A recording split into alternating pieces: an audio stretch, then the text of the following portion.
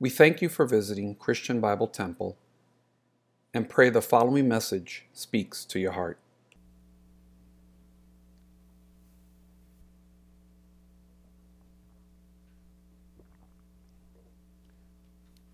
Let us open our Bibles this morning to the 16th chapter of the book of Genesis. Genesis chapter 16. In this chapter, we're going to read and learn the story of the birth of Ishmael, the birth of Ishmael, and the story of Hagar. Of course, we're still talking about Abraham. We're going to read the first 6 verses to begin with, where we see the human method and reasoning of doing things. This is what the Word of God says. Now Sarai, Abram's wife, had borne him no children. And she had an Egyptian maidservant whose name was Hagar. So Sarai said to Abram, "See now, the Lord has restrained me from bearing children. Please go to my maid. Perhaps I shall obtain children by her." And Abram heeded the voice of Sarai. Then Sarai, Abram's wife, took Hagar, her maid, the Egyptian, and gave her to her husband, Abram, to be his wife, after Abram had dwelt 10 years in the land of Canaan. So he went in to Hagar, and she conceived. And when she saw that she had conceived, her mistress became despised in her eyes. Then Sarai said to Abram, "My wrong be upon you.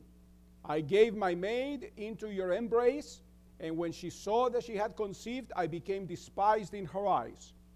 The Lord judge between you and me." So Abram said to Sarai, "Indeed, your maid is in your hand. Do to her as you please." And when Sarai dealt harshly with her, she fled from her presence.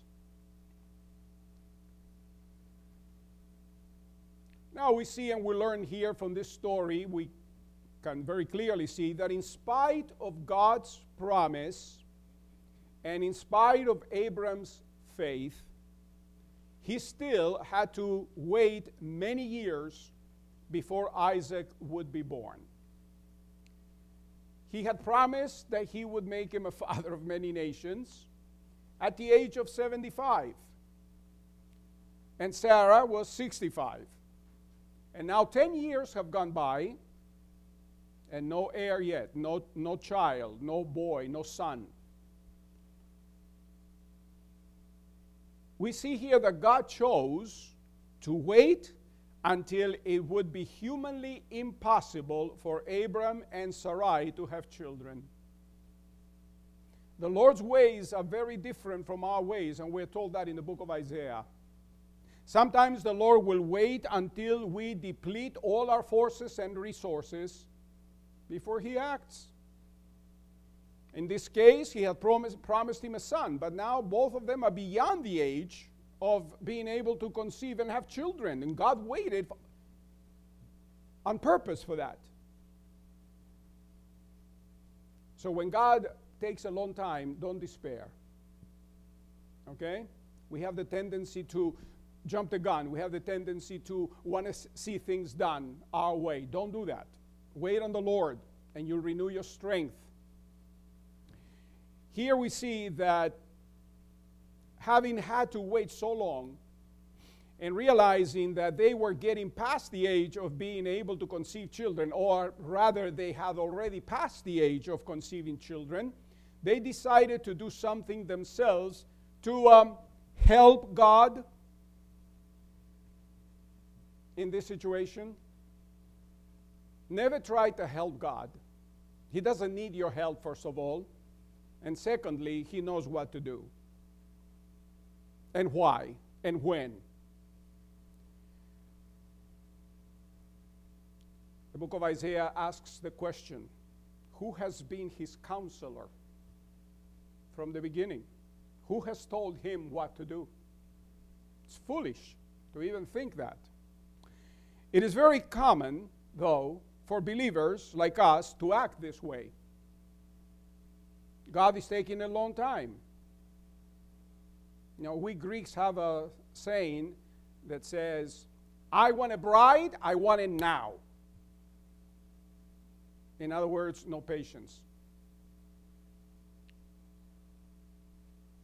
Believers many times act this way. That is, to take matters into our own hands and not to wait for God to do the things that He needs to do in His own good time. After all, we must do, quote unquote, our part, don't we? We must act before He acts. After all, doesn't God tell us to be doers and not just hearers? Only that that's not the case in this case. And that's when we come up with various plans and ways to get things done, only to realize in the end that we do more harm than good. I'm always reminded of the example of a rose. You see a tulip of a rose, a little, bud. Wait for the flower to open on its own. Don't help it. Because if you help the flower, you're going to ruin it. Certain things, we must leave them alone and allow God to do what He has to do. When we force things and we want to do things our way, in our time, according to our own wisdom, we damage things. In this chapter, we have a story that makes it evident, or makes evident the fact that both Abraham and Sarai acted deficiently, using a bad method to achieve a good purpose. Sarai's faith weakened first, and not being able to bear her barrenness any longer, because back then, and in that culture, it was not like it is nowadays. If a woman cannot have a child, well, cannot have a child. Worst case scenario, you can always adopt one. But it wasn't so in the Middle East in those times. And even probably today, it's the same thing. Not to be able to bear children was a reproach. And that didn't change in 2,000 years, because Elizabeth, John the Baptist's mother, had the same problem. She was barren, and when Mary, her cousin, came to visit her, she says, in my old age, the Lord has taken away my reproach. What reproach? The reproach of not being able to bear a child. Okay? So that was a serious situation back then. And so we see that she weakens, her faith is weakened, and she tells her husband to go into her maid to bear children for her. And Abram agrees. Now, a lot of people are very ignorant and they're very unkind to Abraham and Sarai. They did not commit adultery. Okay? And Sarai, being a woman of position, did not incite her husband to go ahead and commit adultery. That was not the reason, the motive behind it. Okay? Bear in mind that by this time, Abram was 85 years old and Sarai was 75. Their reasoning was a carnal reasoning, to be sure. But it was not a spiritual reasoning. God's purposes are not accomplished through carnal reasonings, but spiritual ones. Abram and Sarai used a carnal method when they proceeded according to worldly customs. They believed God's promise, but they did not wait on Him, and they rushed, something that would produce grave consequences later on. What does it say in the book of Proverbs? Trust in the Lord with all thine heart, and lean not unto thine own understanding. In all thy ways acknowledge Him, and He shall direct your path. Trust in the Lord with all your heart, not with half your heart. Don't take matters in your own hands, as it were. Okay? What did the Lord tell the Apostle Paul? The Apostle Paul wanted to have that thorn in the flesh removed. And what did the Lord say to him? My grace is sufficient. I'm not going to do that. You're going to keep the thorn. And the Apostle Paul realized that the Lord allowed that in his life to keep him humble because of the multitude of visions and revelations he had seen. The Lord was telling him in a certain way, don't forget that you are nothing but clay. And that's why he changed his name from Saul to Paul, because Pavlos in Greek means little man. We cannot, like I said before, accuse Abram and Sarai of resorting to polygamy. Having waited 10 years since their arrival in the land, they came up with a method they thought would be the correct one to be able to have a son. Prominent people at that time would make use of this method. It was common. Okay? When a wife could not bear children, a prominent woman could not bear children, many times they had children through their maids, and at birth, they took the child and raised them as their own. Which reminds me, remember Moses? His mother gave him up, hid them because she was afraid. She didn't want the Pharaoh to know, so the child would not be killed. And who found him? Pharaoh's sister. And she took the child and raised him as her own child. Now, that happened in homes in the Middle East.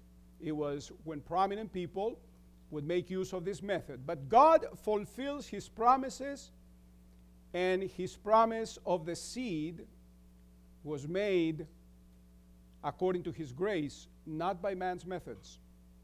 No matter what the motive, if that had been God's will to provide a son for Abram and Sarai, the consequences that existed afterwards would not have existed. Which consequences we are seeing even today, 4,000 years later. What a blunder our father Abraham committed. No matter what their motives might have been in doing this, it was bound to create problems because God's purpose included only a monogamous marriage. What does that mean? The marriage of one man and one woman, not one man and 10 women or 10 men and one woman. When God created man, it was Adam and Eve. And in case somebody comes to you and tells you, I don't believe in Adam and Eve. Do you know what Adam and Eve mean in Hebrew? It means man and woman. So when somebody says to you, I don't believe in Adam and Eve, what they're telling you is I don't believe in man or woman. Well, nowadays we know that that's true too. It's not a man or woman, it's a it or a they. If that isn't demonic, I don't know what is. Now the thing is this. We have examples of polygamous marriages in the Bible, don't we? Just to mention the king of polygamy, Solomon, the wisest man that ever lived. How interesting that he became such a fool. And that's why he wrote in the Proverbs, it is better to dwell in the rooftop than with a contentious woman in a wide house. He had plenty of experience. He had 1,000 drips. Tack, tack, tack. That's why the Bedouins, who have up to 4 wives, even to this day, when you travel through the desert of Judea in Israel, and you see tents out there, you know, because they are nomadic people still, you know that how many wives this guy has by the amount of tents he has, because he puts 1 wife in each tent, because you know what would happen if there are 2 women in the same tent? As a matter of fact, I understand that the war flag for South Korea is 2 women exchanging swords, sword fighting under one roof. That's the flag of war for South Korea. And listen, we don't need to go too far. How many cases don't we have where you have a mother and a daughter-in-law in the same house? Or a mother and a daughter? When they're married, that is. It's called in Greek, bomba atomica. That's why I heard Dominican people have this saying, el casado casa quiere. And it's true. And that's how it should be. Okay? But here we see that no matter what their motives were, and I'm sure that Abraham and Sarai's motives were great, but it was bound to create problems. We have examples, like I said, of polygamous marriages in the Bible, not only Solomon, but David, and Elkanah, Samuel's father, was married, had 2 wives. Jacob had 2 wives and 2 concubines, and we all know the story of that. Okay? But do you know, even though we have examples of polygamous marriages in the Bible, we don't have one happy example of a polygamous marriage? Look what happened to David. His house was divided. Why? Because he had children by different wives. And what did they do? They fought one another. Okay? Because that is not God's design. The result of this wrong decision was that Hagar, the slave, after she conceived, despised her mistress. There is a slave, and here is the mistress. And after she conceived, she had something that the mistress lacked. So what did she do? What does she do? Typical. I have a child. You don't. I am fertile. You are barren. He loves me more than he loves you. Nya, nya, nya, nya, nya. Okay? She despised her mistress when she conceived. And what did this cause? It caused great bitterness in Sarai. She blames now Abram for this. Isn't that typical?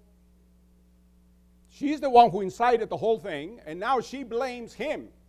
It's your fault that this happened. And he responds by giving his wife freedom to do whatever she wants with her maid, using her right as a mistress. Do whatever you want. He acted, I believe he acted pretty spiritually, and she didn't. Okay? They all share, though, in the guilt for this action. Now, those were human methods. Now, from verse 7 to the 14th, we're going to see the divine method. Look at what it says in verse 7. Now, the angel of the Lord found her by a spring, that is Hagar, okay? By a spring of water in the wilderness, by the spring on the way to Shur. And he said, Hagar, Sarai's maid, where have you come from? And where are you going? She said, I am fleeing from the presence of my mistress Sarai. The angel of the Lord said to her, return to your mistress and submit yourself under her hand. Then the angel of the Lord said to her, I will multiply your descendants exceedingly, so that they should not be counted for multitude, or shall not be counted for multitude. And the angel of the Lord said to her, behold, you are with child, and you shall bear a son. You shall call his name Ishmael, because the Lord has heard your affliction. He shall be a wild man. His hand shall be against every man, and every man's hand against him. And he shall dwell in the presence of all his brethren. Then she called the name of the Lord who spoke to her, you are the God who sees. For she said, have I also seen him who sees me? Therefore the well was called Be'er Lahai Roi. Observe, it is between Kadesh and Bered. Now in this section, we see the Lord's compassion in spite of man's blunder. Hagar fled from man, but was found by the Lord. Because if you ask me, out of the three of them, she was the most innocent. Or I should say, the less guilty. She was perhaps the less guilty than the others in this sad situation. Hagar speaks, though, the truth. She's fleeing from her mistress. Now, the Lord is asking, where are you coming from? Didn't the Lord know where she was coming from? Of course he did. Many times God asks questions to see what we're going to say. Or I should say for us, all of us now who are reading these things, to know how they reacted. So she speaks the truth. She was fleeing from her mistress. And God's instruction to her is that she return and submit to her mistress. I wish more psychologists would read this verse. Nowadays it's not your fault. It's your teacher that caused the trauma, or your father or your mother. While it is true that some people can influence us in a very negative way, let us not blame others all the time. Let us assume some responsibility. Okay? And solve the problems where they occur. Don't flee from your problems. If you live in New York and you have a problem, if you take a plane and go to Moscow, when you get there, you're going to have the same problems there. And if you come back to New York, the problem is going to still be waiting for you here. Problems are not solved that way. People flee from problems. Problems must be faced and dealt with according to God's ways, not our ways. The Lord says, go back to where the problem started and solve the problem right there where it happened. Some people change churches. They have problems in one church, they go to another church. When somebody comes to our church from some other church, I ask where they come from, most of the time. And if I know there is a problem, I tell them, go back to your church and solve the problem. I don't want you bringing that problem here. Because if they cause problems in another church, they're going to cause it here too. Like it happened. Okay? So you live and learn. But the Lord's way is to go back to where the problem occurred and solve it right there. And that goes for churches, and it goes for homes, it goes for jobs, at work, anywhere. Face the problem.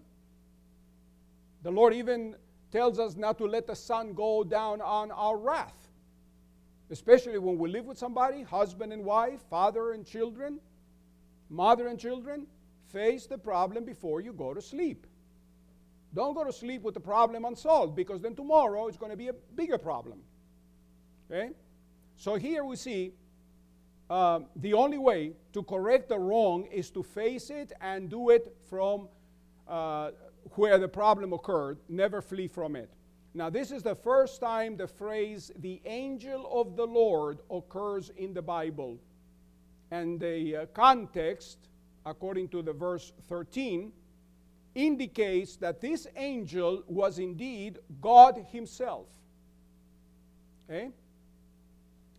That is another pre-incarnate appearance of the Messiah. Then the Lord gives her a great promise. He would greatly multiply her descendants through the son that would be born, whose name would be Ishmael, which means God will hear.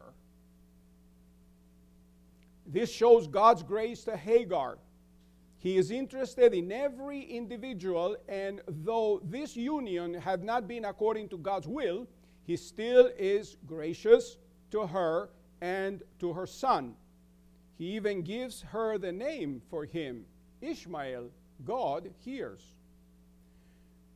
This is the father of all the Ishmaelites. That is, all the Arabs. All the Arab peoples descend from Ishmael. Just like all the Hebrew people, the Jewish people, descend from Isaac. So we see here, the Lord reveals to Hagar the character of this son.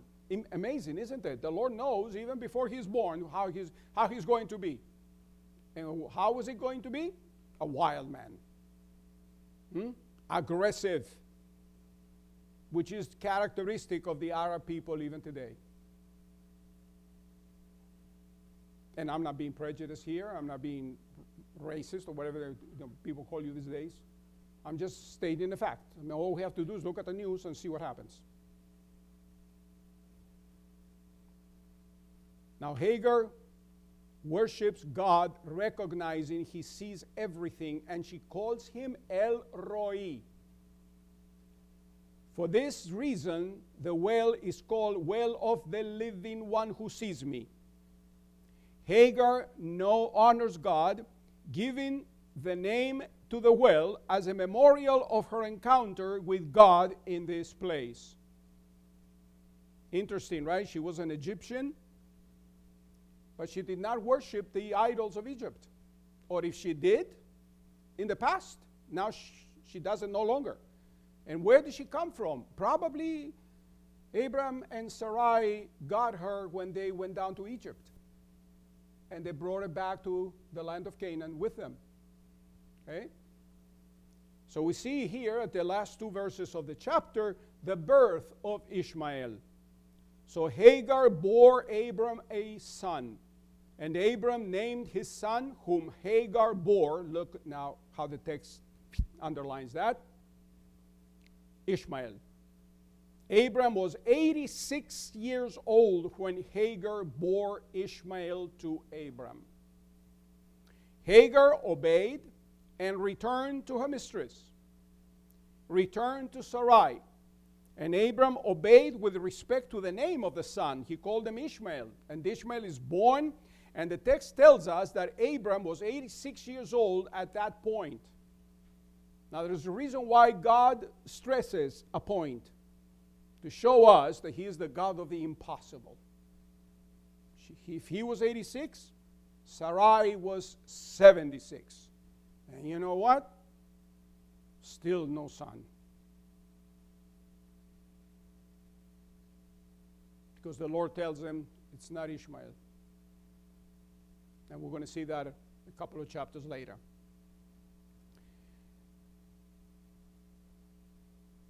That means that he was already in the land for 11 years and still no promise. We see the grace of God demonstrated in view of human failure. And what happens here? In spite of the failure of man, the pact that he made, or the covenant that he made with Abraham, is preserved. Because if he had allowed the son to be born, that was born, to be the heir, the Lord would have violated his own covenant. And God doesn't do that. As impossible as the situation might seem, many times, God will fulfill his promise.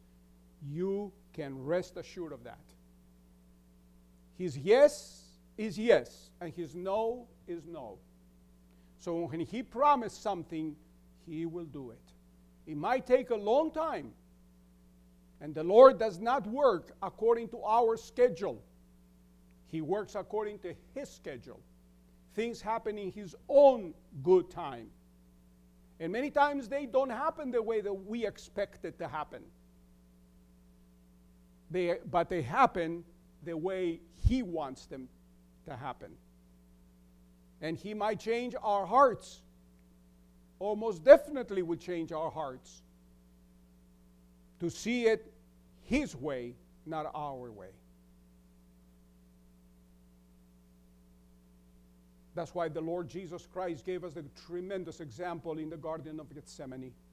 He says, Father, if only this cup could pass from me, but not as I will, but as you will. Your will be done.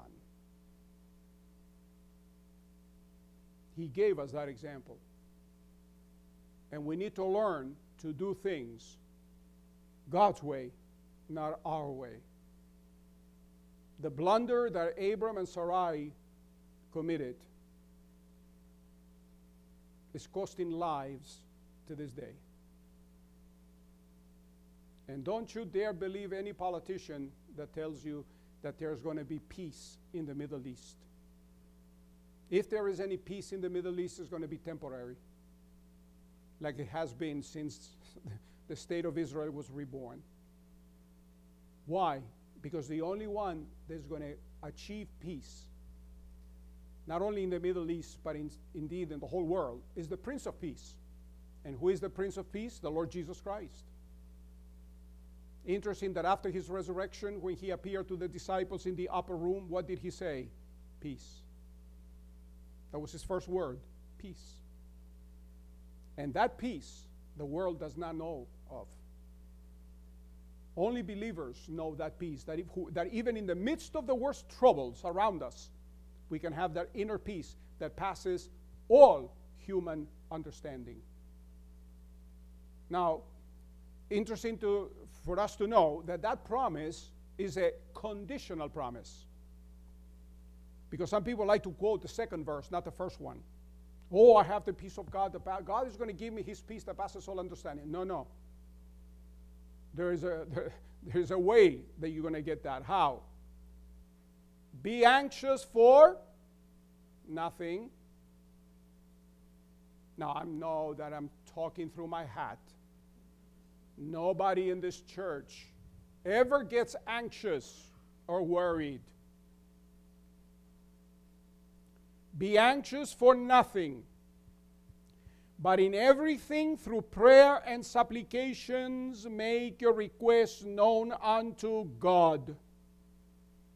And then it says, and the peace, of God that passes all understanding shall keep your heart and minds in Christ Jesus.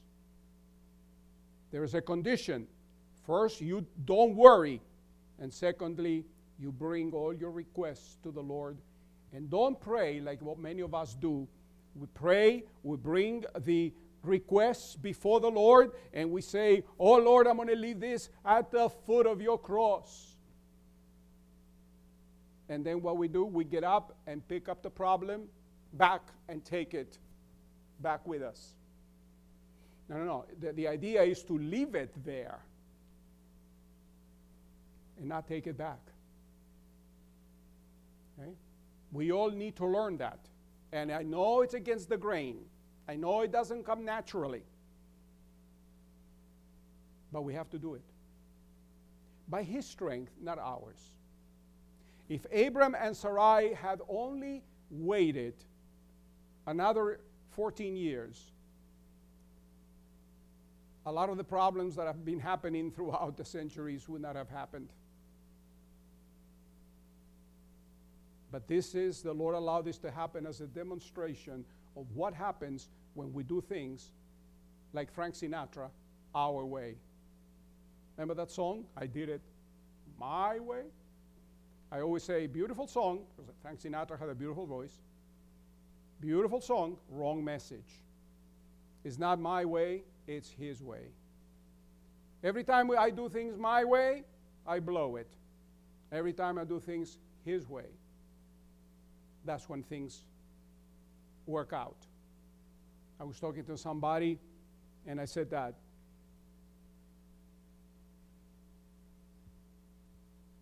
trust in the Lord with all your heart. How much heart? All. And lean not unto your own understanding. Oh, I know better. No, you don't. I don't. He does.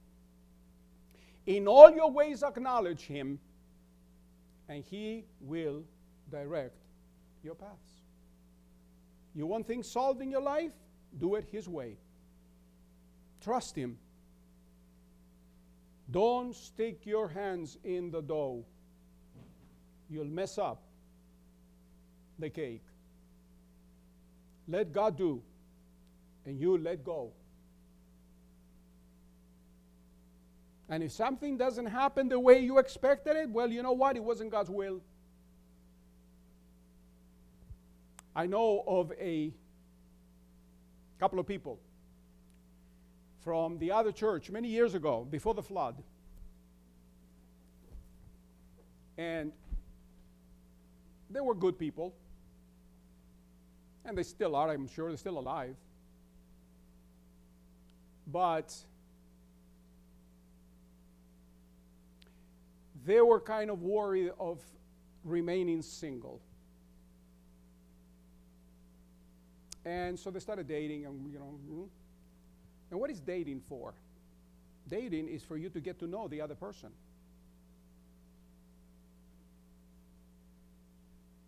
Well, lo and behold, they went to the pastor. He counseled them, advised them. They got married. And they even had children, 2 children. But I knew, because I was very close to the wife. She said to me, I found out, I knew that she was sorry she had married him. And of course, what do you do now? Like we say in Spanish, lo hecho, hecho está, right? She wasn't happy. Because I could tell that he was not what he should be. But again, nobody is. But there are certain basic things that a man must have in order to be a leader in his home, and he was not. And I could tell she was very unhappy. And all the time I was at the church there, they were still together. Many years went by. After we began this church, many years after we began this church, one day that person came to visit here, the wife that is. And I said to her, how is your husband? Oh, he's okay. That's all she said. Then I found out they were divorced. And she was dating somebody else. And she was a faithful believer. But she made a blunder. And she was ill-advised. If it is the wrong kind of person, and I always ask this to young people, if they start dating, I ask them, is your mother and father in favor of this relationship? If they say no, I said, then there's nothing else to say. I am not marrying you. Because when it is God's will, parents are in agreement. Everybody is in agreement. And if the other one is not I have seen this too, especially with guys. There's a girl, faithful girl in the church, and here comes this guy from the outside. They met him somewhere. They bring him to church. And he gets saved, and he gets baptized, and he becomes a member, and then they get married, and then he disappears.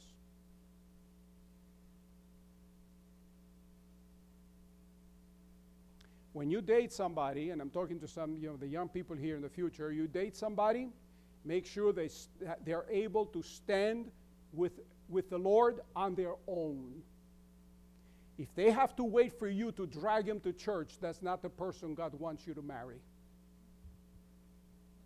Because as soon as you get married, the true colors are going to come out. Because they got what they wanted. That's all. Say, oh, but that's hard. Yeah, but it's harder when you make a mistake. Because then you cannot correct it. So if you're dating a girl, you guys, or you girls are dating a guy, make sure that guy or that girl are either faithfully in the church or coming to this church here faithfully before you even consider anything further. Otherwise, you're going to make a blunder like Abraham and Sarah. What's the lesson in this chapter? You do things your way, not God's way, you're going to suffer the consequences, and there's no going back. If you lose your arm in an accident, even if you get saved afterwards, that doesn't mean you're going to grow a hand. You're going to remain without a hand for the rest of your life. There are certain things that are consequences. They bring consequences. Look at King David. Look at the consequences in his life. He did things the wrong way. He sinned against the Lord. And God forgave him, didn't he? But judgment fell anyway, because there are consequences. So do yourself a favor and do things right. If you're going to serve the Lord, honor him with your life. Make sure that the partner you choose for your life also honors the Lord on his or her own. Otherwise, you're going to be driving a car with a flat tire the rest of your life. And we don't have few examples, even in this church throughout the years, of people who made mistakes. But that's a very serious mistake to make. That's why it's better to be alone than in bad company. As we say in Greek, mejor solo que mal acompañado. Right? It is true. Listen, after all, if you are a Christian, you are never alone. Like the song says, I never walk alone. He walks beside me. And some people look at me with a pity. Oh, Pastor Alice. We thank you for listening to this message and pray that the Word of God spoke to your heart. To listen to previous sermons, please visit us at www.cbttbc.com or anchor.fm/CBT-sermons.